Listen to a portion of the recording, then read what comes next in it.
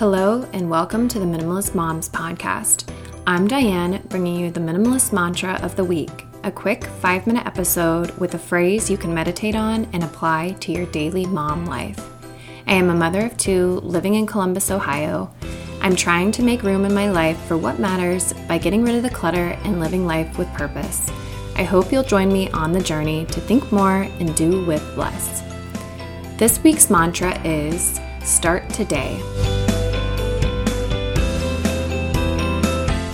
Ever since I can remember, I've been a procrastinator. I'm not sure if it's the thrill of racing to complete a task or that I'm just plain terrible at time management. I'm surprisingly organized in other ways, but I regularly struggle with motivation to begin a new endeavor. As I continue to put off that which needs done, I lose precious time that could be beneficial to the structure of my schedule.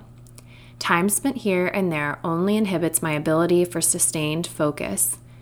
That said, I've grown quite a bit over the last couple of years, and it's been through remembering that there is no time like the present to tackle my goals and to-dos. That's why this week's mantra is, start today. By starting today, you're taking control of your time. You're prioritizing the to-dos so there is more room for white space, the space that doesn't have to be designated to anything other than what feels best in the moment. Stop allowing yourself to live passively.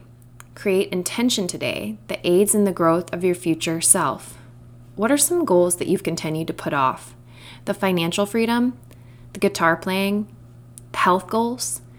Why are you continuing to delay? How about connections you've been meaning to make or relationships that you've meant to mend? There's no time like the present. Adding more debt, more time, or more calories will only make the endeavor harder. What areas do you need to hone? If you're feeling overwhelmed with all that you'd like to pursue, just narrow your focus. What professional, financial, social, physical goals will you start today? How about family or spiritual goals? As you narrow your focus on these smaller goals, you'll see that starting today is easier than you thought. Baby steps. That will aid in momentum. We aren't guaranteed tomorrow, or your future self will thank you. You've heard these cliche statements before, but have you ever really pondered on them? How will you feel tomorrow when you've yet to accomplish those things in which you've promised yourself? Starting today puts the ball back in your court. You're the commander of your days. Why continue to put off that mental to-do list? Start today. Let me know how you put this week's Minimalist Mantra into practice on Instagram or Facebook. You can find me at Minimalist Moms Podcast.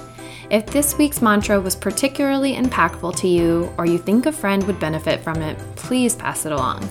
I've included a complete transcript of the podcast on minimalistmomspodcast.com. Or if you'd like to receive show notes via email, text the word minimalist to 444-999. You'll get an email whenever a new podcast is posted. And please don't forget to leave a rating on iTunes. I throw a mini dance party every time I see one of those. I wish you a lovely week as you think more and do with less.